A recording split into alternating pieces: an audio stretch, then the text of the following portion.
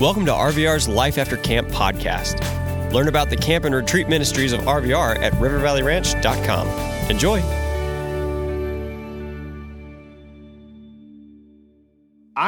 One of my first jobs that I worked right as I was like 18 to about 21. No, it was a little later than that. I guess I was like 19 to like 22 because I was still married when I was working there. And that is, I was working at a waterproofing basement company called Dry Right, but it's DRI for some odd reason, because whatever.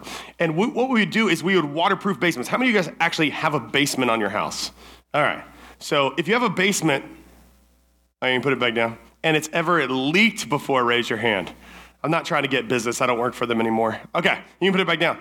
So there's all kinds of reasons that it could be leaking, and my boss would take me with him to he was hoping I'd waterproof basements for the rest of my life. He'd take me with him to like kind of see how. Like for instance, if you like have a holly tree or holly bush beside your house, that's probably the reason it's leaking, because of how the roots work, and they start cracking through the concrete or cinder block walls and all that kind of stuff. So we would go in with this big backhoe and dig out the entire house all the way down to the bottom, which is the footer of the house. And the footer usually has a footer drain. I know this is so interesting to you. Trust me, you'll be able to dig out your own house when I explain this to you. Just kidding. So there'd be like a big black pipe there with slots in it so that the water can drain out and go outside of your house and it won't saturate and go through the basement. However, those end up clogging up, so you have to pile like gravel on top of those. The more gravel, the longer it'll take before your basement leaks. But we would also put tar on the house. And so back then people would brush, and they still do, brush tar on the house, which is it's okay. It hardens. The house starts settling. What happens when the house settles? You ever see anything happen to the wall? The little cracks form and everything? Well, if you brush on the tar cracks too. So it's only waterproof for that like year that they give you a year warranty on your home. Then the next year you're like, why is there water in the basement? Call the builder. And they're like, it's already been a year.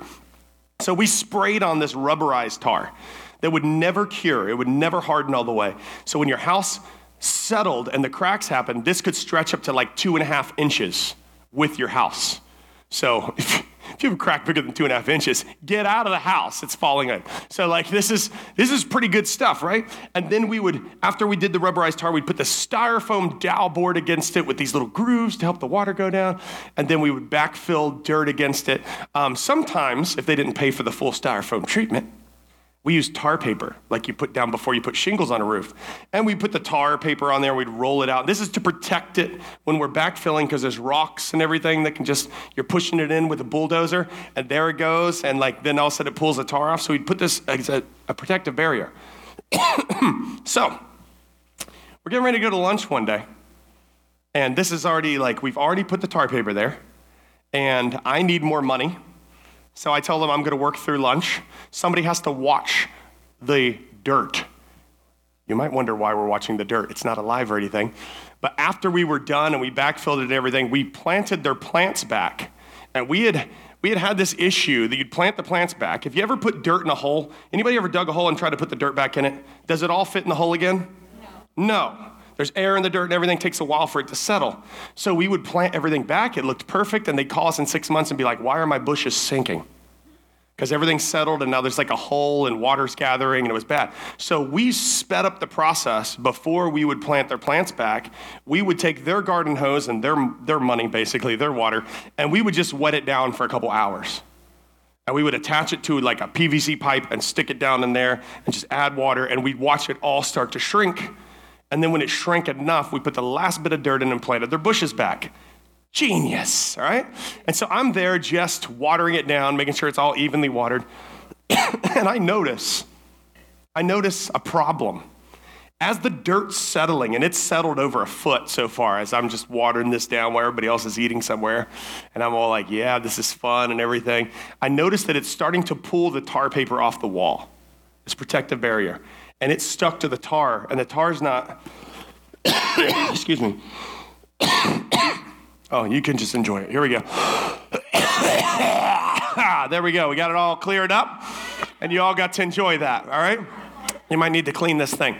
Now, I like these better than handheld microphones because ever since I grew my beard out, occasionally I'll be talking and I'll be like, It'll grab a beard hair, and over a week of camp, the next guy who doesn't have a beard, it could tickle him. Like if he gets it too close to his chin, he's like, what is that? It's kind of weird. It's my beard, all right? I left some behind just so you'd remember me. So here's what happened. I go over there. I'm like climbing over into the dirt that is now essentially quicksand. I stick my foot in to reach over and with my long arm put the tar paper back up, and my foot goes like, whew. And I'm like, oh gosh. And so like I'm trying to put pressure here, but my foot's back on the dry ground. I'm like, this isn't gonna work. I pull my foot over, and as I pull it up, and it does come up some, the other one goes down. And everybody's gone. They're like taking an hour lunch going somewhere nice. So this is gonna help me kind of demonstrate what happened. I made this myself, I'm so crafty. Anyways, so as I start to do this, like start to just look down and realize that now my ankles are like ankle deep in mud. I'm like, oh goodness, come on. Now I'm facing the wall here just for your benefit so you don't have to look at my rear the whole time. All right, so I just pull like that, and I kind of push and everything, and I'm like, this is not working out for me. This is also backwards. It looks much better this way. This is the way it was intended to be seen. It took a long time. There's staples involved. I drilled a hole, 2 holes. I cut string. I tied knots. I found scrap fabric in the house. All right, anyway, so, right. I know.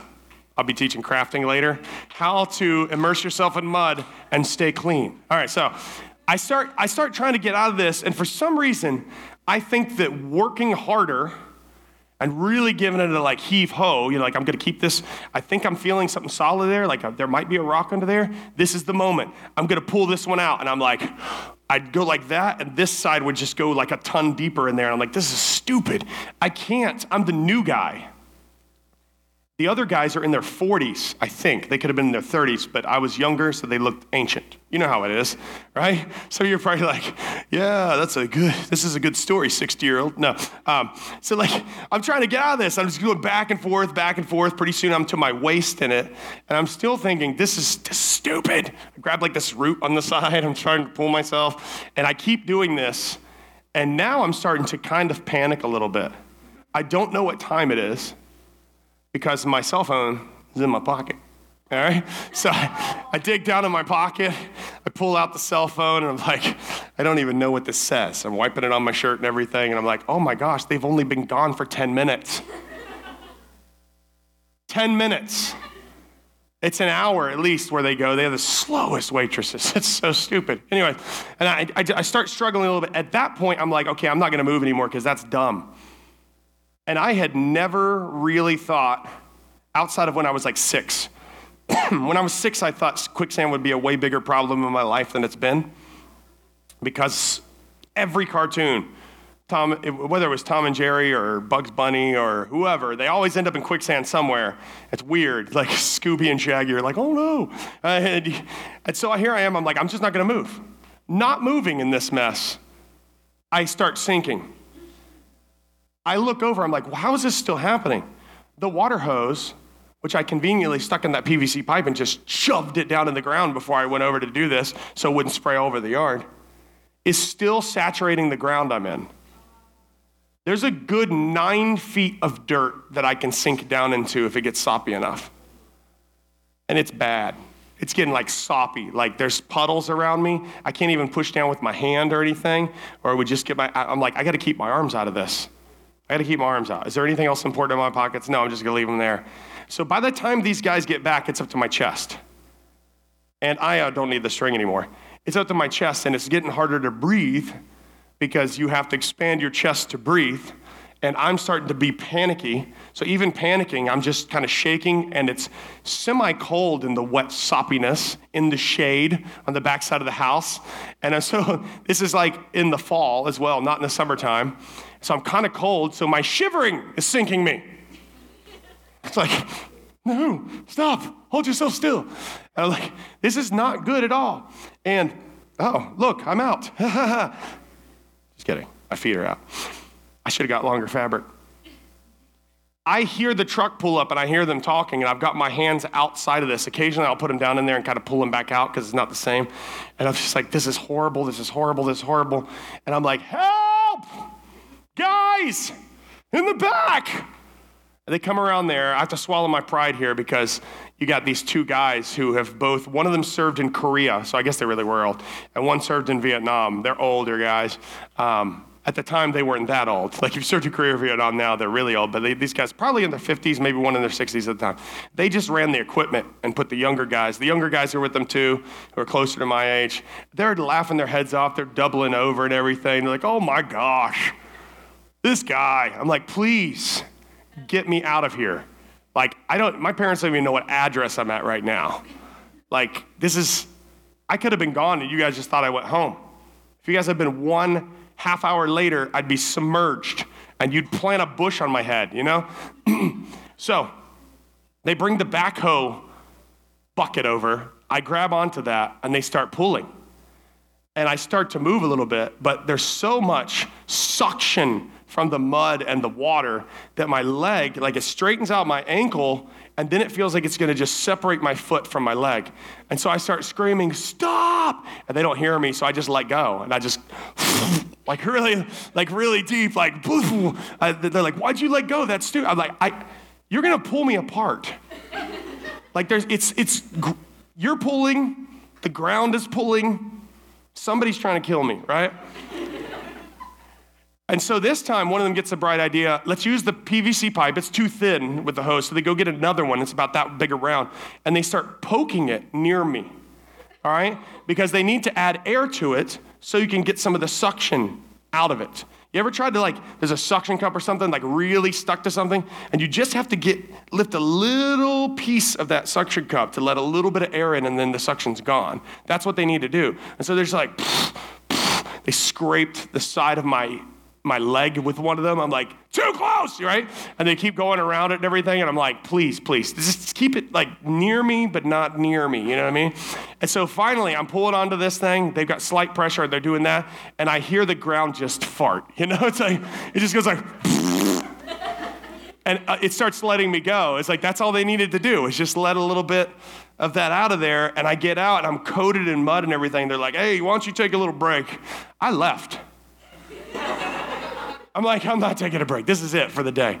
Plus, they would have ragged me all day about this. There's no possible way I'm staying with these guys for the rest of the day. I got in my car completely chest down in mud. They offered to hose me off and everything. I was like, I don't care. This is my car. My parents can't get that mad and everything. Whatever. I put a T-shirt that I had in there over the top part of the seat, laid something else down in the other, and just went home coated in mud. In shame, right? And it was all because I thought I made this mess.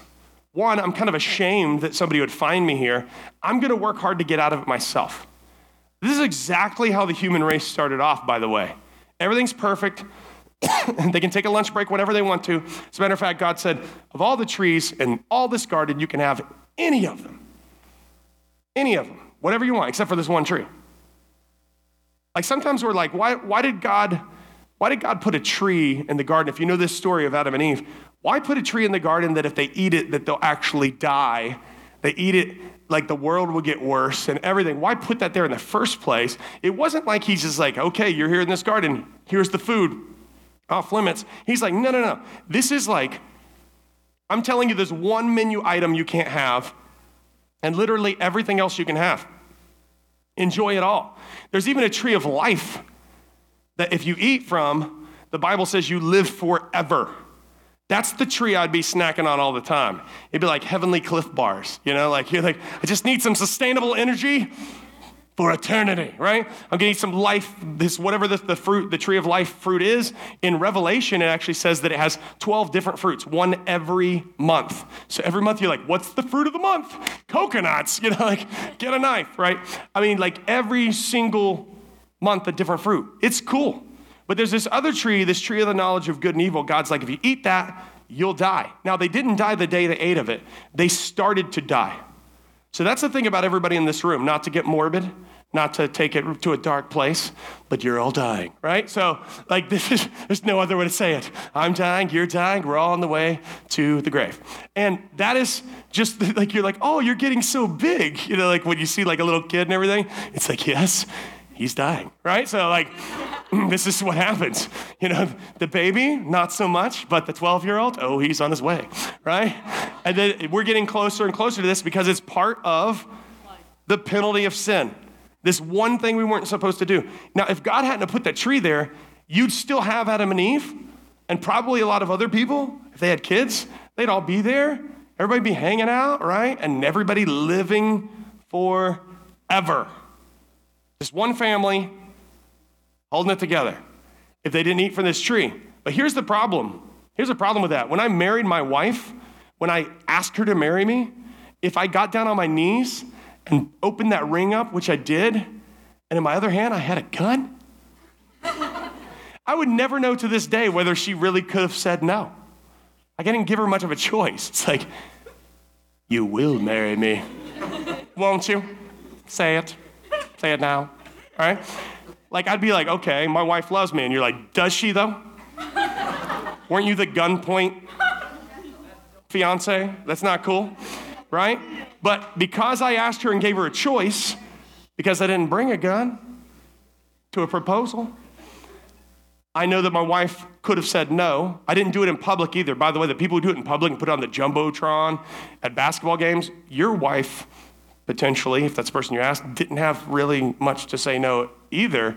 And if she did, you're never getting married. And like everybody's like, it's the guy. Yeah. You just keep him rejected, right? So like I asked in private so she could say no and nobody would ever know. Be my word against hers. It'd be like, ask her to marry me? What are you talking about? Yeah, I'm just kidding. So God wanted to know, and he already knows. But if we had to serve him because we had no other option, Adam and Eve would still be serving God and living forever. But he gave them another option. There was this tree that says, okay, it's a tree of life. Keep eating from this, and this friendship, this relationship, this perfection will never change. This is your opt-out. This is the exit door. The signs are clearly marked. If you eat from this, right? Our relationship ends. Your body isn't perfect anymore because if you're perfect, you would choose to be with the perfect God. An imperfect decision, therefore, by default, makes you imperfect now. And once you're imperfect, you can't be in the presence of perfection because you would pollute the perfection. That's kind of how God's working on this term here. And so they had to go. And it's amazing that God didn't just start over, because if I'm God at this point, I just start over. I have made Play-Doh items before that didn't turn out. I squish it, put it back in a ball, and make something else, right? If you put the pieces on Mr. Potato Head and it doesn't look so good, pull them off, put them where they go, right? If it just has googly eyes, turn it in, get 1,000 points, right? I mean, whatever. Like if you make something and it doesn't turn out how you like it, you don't have to keep it. And here God made us, and there was something about how God made us in his image that he wanted to keep going and pursuing us even though we had messed up. That's how much he loves us. His justice wouldn't allow him to just overlook sin, but his love wouldn't allow him to just say, okay, you're all doomed. So he sends Jesus to be perfect so he could give his perfection to us in exchange for our sins, so we could be in the presence of God again. So that the penalty for sin would be met through the death of Jesus, and God's love would be met by making us whole again. It's pretty cool. C.S. Lewis, the Chronicles of Narnia guy, he called it the Great Exchange. Our sin, for his righteousness. Pretty cool exchange. And in Hebrews, and I hesitated here, because I know some of you guys probably have never been to church, or you don't go to church and things like that, and some of you have gone every day since you were in your mom, right? Like 9 months before I was born, I was in church. I don't know what they were doing, but I'm pretty sure they were giving goldfish to kids in the nursery. I could hear them through my mother, right? Like, give me some goldfish there. That's when they're kicking in there, like, give me the goldfish, right?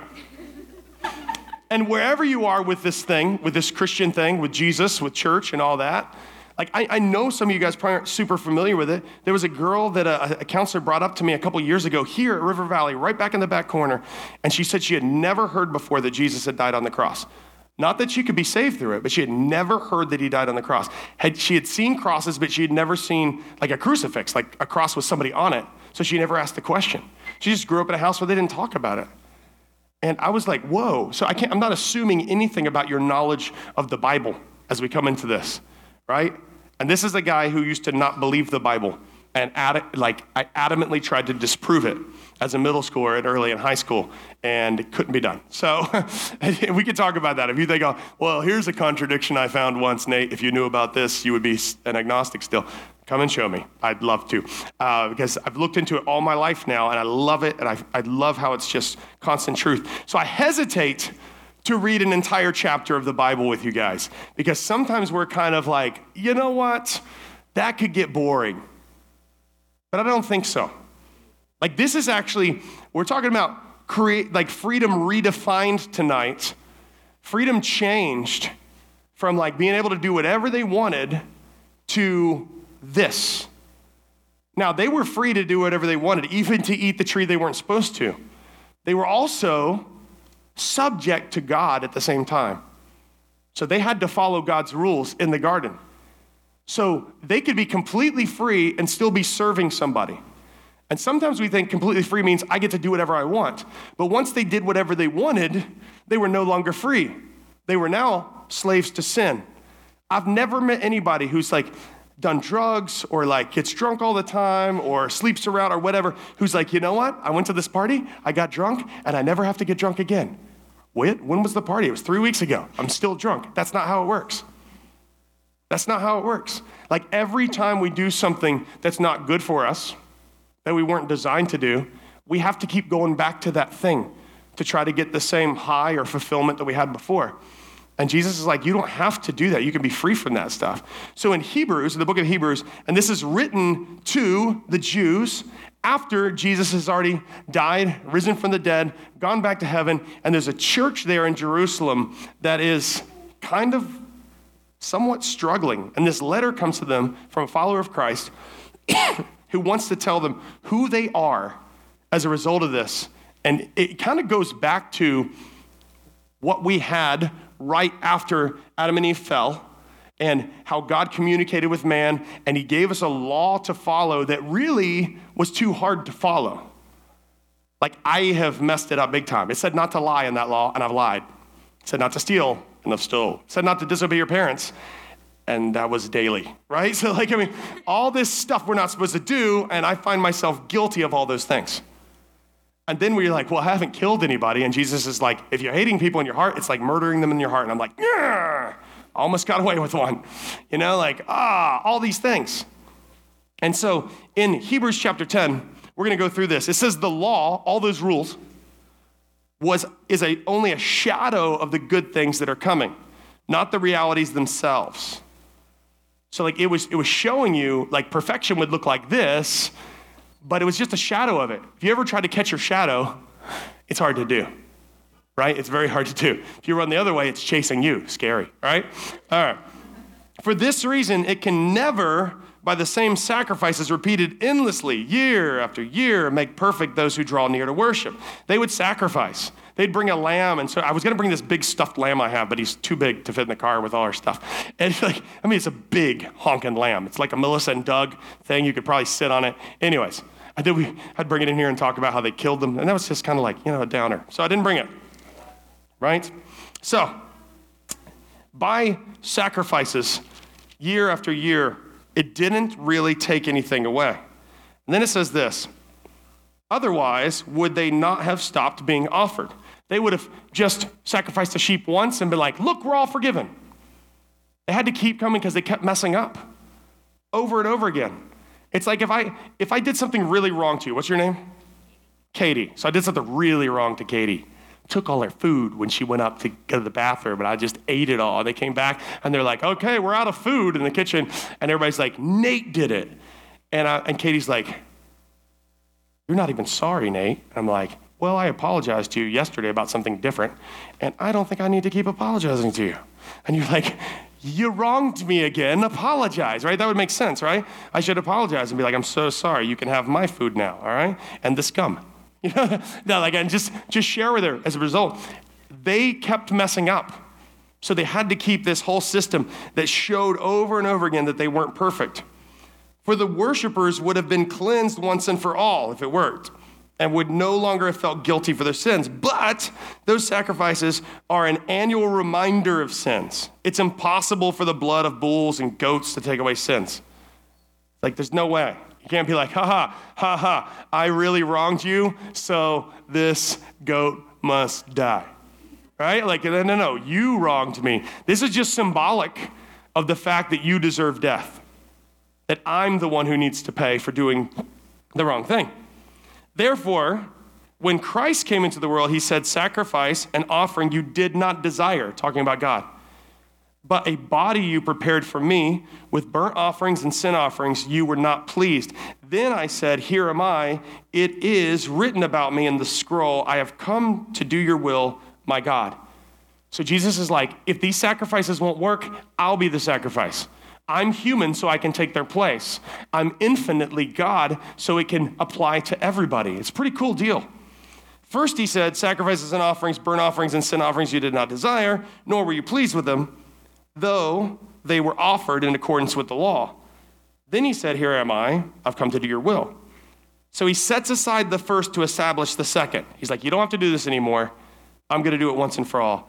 And by that will, we have been made holy through the sacrifice of the body of Jesus Christ once and for all. Holiness sometimes has a bad connotation because we're like, ooh, that guy acts so holy. He's holier than thou. Her jeans are holy. Look at those holes. I'm just kidding. No, like we think of holy as like they think they're better than everybody, and holy simply means to be set apart. So I'm going to use this for something different. We're going to use you later for something awesome. You're set apart, all right? It's kind of like if your mom was like, you can get in the creek this week, but use your creek shoes. And you got brand new Jordans. And you just go down in there and you're like, and you come back home and they're ruined. She's like, I just bought you those. What happened? You're like, well, they said you had to wear shoes in the creek and I didn't want to walk back to my dorm and blah, blah, blah. Here we are, right? Your mom's not happy because the Jordans were set apart for something different. Like not for walking in a creek. The creek shoes were set apart for walking in a creek. So you're set apart for something different if you know Jesus. That's what he's saying here, that he could make us holy. All right? Day after day, it says in verse 11. Wait, did I read it all? Yes, I did. Day after day, every priest stands and performs his religious duties. Again and again, he offers the same sacrifices, with which can never take away sins. But when this priest, Jesus, had offered for all time one sacrifice for sins, he sat down at the right hand of God, and since that time he waits for his enemies to be made his footstool. For by one sacrifice he has made perfect forever those who are being made holy. And you might think, wow, that's kind of harsh. He waits for his enemies to be made his footstool. He's like, ah, ha, ha, my enemies. No. The Bible says that we're enemies of Christ before we come to him. That means diametrically opposed to. We're not doing the same things. To be a footstool is to be subject to, like, I'm going to follow you, I'm going to listen. He's waiting for more people to come to him. That's what that means. It doesn't mean he's waiting to stomp on people or rub his dirty feet on them, right? That's not it. He's waiting for us to stop being opposed to him and to be subject to him and say, you know what? I want to find freedom in being bound to you. There's freedom in it. The most bound anybody ever was to one person having to tell them what to do was Adam and Eve in the garden, but they were also the most free that they'd ever been. They worked together. That's why we have this topic of freedom bound. In case you're like, wait a minute, if you're bound, you're not free. Maybe we're bound to be free. Maybe we're free to be bound. I don't know. You're like, yeah, that's what it actually means. And then, for by one sacrifice, in verse 14, he has made perfect forever those who are being made holy. The Holy Spirit also testifies to us about this. First, he says, this is the covenant I will make with them. After that time, says the Lord, I'll put my laws in their hearts and I'll write them on their minds. And that's actually a reference to the Old Testament. This is a prophecy about what Jesus would do. Then he adds this, their sins and lawless acts I will remember no more. I won't hold it against you. I'm not going to bring it up and be like, remember that one time? You have a friend like that? They've already forgiven you, but they're like, remember that one time? Right? Jesus doesn't do that. And where these have been forgiven, sacrifice for sin is no longer necessary.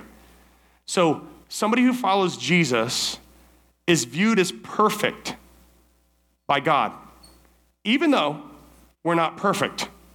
Like, I mess up all the time, but God would say, Nate is perfect. And my wife would be like, have you met Nate? I'm just kidding. So like, he considers it that way because it's like he took everything out of my file and put everything in that Jesus did. And he put everything I did in the file with Jesus. And then Jesus on the cross shredded that file. He's like, you know what? I'm going to take away all this stuff that Nate did that was keeping him guilty, and I'm going to give him all the good things that I did. It doesn't mean I'm going to start living perfect right away or doing all the right things, but God's going to start working on me to change me towards what I'm supposed to be. Still never going to be perfect in this life, right? Not on earth anyway, because I'm human and not perfect, as I clearly said before. Therefore, whenever you see therefore in the Bible, it always means look back at what it just said. Because of everything I've just said, therefore, brothers and sisters, that would be us, since we have confidence to enter the most holy place by the blood of Jesus. The most holy place was part of their temple back then that nobody could go in except the high priest once a year to atone for the sins of the people. Now he's like, you can enter God's presence anytime. When you guys came up here a little while ago and sang songs to God, it's like, you just come on in to the holy place. When you can pray, you just pray. You don't have to be like, I need somebody to pray for me. Nate, can you pray for me? I can pray for you, but you can also pray for you. You can enter the holy place of God. By a new and living way, he's opened for us through the curtain, that is his body. And since we have a great priest over the house of God, let us draw near to God with a sincere heart and with the full assurance that faith brings, having our hearts sprinkled to cleanse us from the guilty conscience and having our bodies washed with pure water. When they went into that holy place, there was a 30-foot thick veil. It was like at a play where they would open up the curtain, but it was one solid curtain. And when Jesus died on the cross in the book of Matthew, it says it was ripped from top to bottom, like God was like, yep, anybody can come to me now because of what Jesus did. They would go in there and they would sprinkle the blood of a sheep once a year on the Ark of the Covenant to symbolize that, hey, we're sorry for our sins and everything. Even though it wasn't a once and done, it was a shadow of the things to come. It's like our hearts have been sprinkled instead. And God's like, Jesus' blood applies to you, which is a pretty cool thing to have applied to us. So because of this, let us hold unswervingly. Have you used that word lately? Unswervingly. How am I going to get back to my dorm tonight? Unswervingly, that's how. No one shall dissuade me from my quest. All right. It's just a word we don't use much, but here it is. Unswervingly. I got lost here. Sometimes my ADHD, LMNOP, what are we talking about, will get me messed up, right? So, back to unswervingly. Where are you? What verse are we in? What is going on? It's not up there anymore. What? 23. Okay, there may be more verses that I didn't give them. I think that's the case. Let us hold unswervingly to the hope we profess, for he who promised is faithful. And let us consider how we may spur one another on toward love and good deeds. Horsemanship people, what are spurs for? What are spurs for? Yeah, just a little nudge. Get moving, horse, right? This is saying of each other, we should spur each other on. Not necessarily kick each other with metal things on our boots, but it's saying, come on, let's do it. Let's get some good things going here. If we know Jesus, then we want to do the things that he's called us to. Not giving up meeting together as some are in the habit of doing, but encouraging one another, and all the more as you see the day approaching.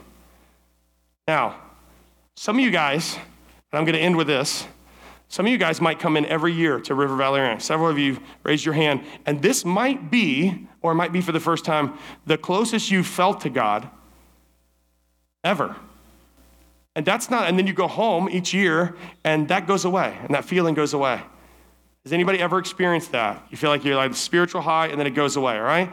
I know people who've spoken at camps before who've decided not to speak at camps anymore because they're afraid of the camp high and they're like, it must just be this weird thing. We get caught up in the moment.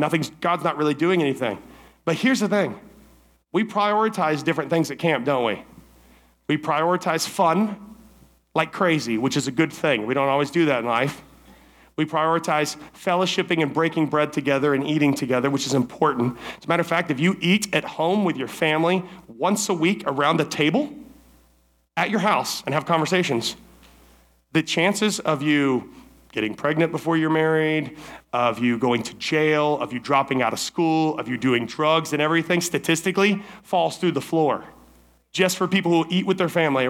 It's important that we eat together and break bread. So we prioritize that at camp. We prioritize worship at camp, getting in the Word at camp. All the rhythms that God wants you to do throughout your life, we prioritize for a week, and then we go home and we don't prioritize them. We put other priorities in, and we wonder why we don't feel the same. The reason you feel close to God at camp is not because of camp. It's because of the rhythms that camp is showing us that are biblical rhythms that we should have in our life all the time. If you were in the Word at home and you hung out with people who sharpened you and spurred you on towards good works and loved the same Jesus that you love, and you got together with them on a regular basis and you worshiped God and you took time for that and you made sure that you're eating with other people that sharpened you and that made you stronger in your faith, this would not be something that goes, but everything else comes back. All the distractions come back. The first distraction that's going to come back is the moment you get your phone back. And it's not a bad thing to have a phone. I have a phone. They didn't take mine, right? So I have to prioritize in my daily life. I have 0 games on my phone, which really I thought would be the most boring thing ever. I took them off a few years ago because I realized that I was playing a game for like 3 hours straight, and I'll never get those 3 hours back. And I thought of some other things you could do within 3-hour period that are important in life, and that game wasn't one of them. And it was only cool during that time. If I mentioned the game now, you'd be like, that game's lame. Of course it is now. What is it? I'm not going to. You're just going to have to wonder. So maybe I'll bring it up tomorrow. But for now, we're going to close in prayer because there's more stuff to be done. And if you think about that game too long, your brain will melt. Well, my brain already melted. You want to know what game it was? Yes! I bet you do. Let's pray. Lord, I thank you so much for each and every person here. Lord, I thank you that you have paved the way for us to truly be free. Lord, that our freedom wouldn't come by ignoring who you are, but it would come by saying, I want to serve you, God, forever. And that we'd be free from the things that constantly pull at us, the things that we do sometimes that aren't good things, but we seem like we keep doing the same things over and over again because we've become slaves to those things. And you've come to set us free from all of that. We thank you that in creation, you didn't create robots. You created people with a choice of whether to follow you or not.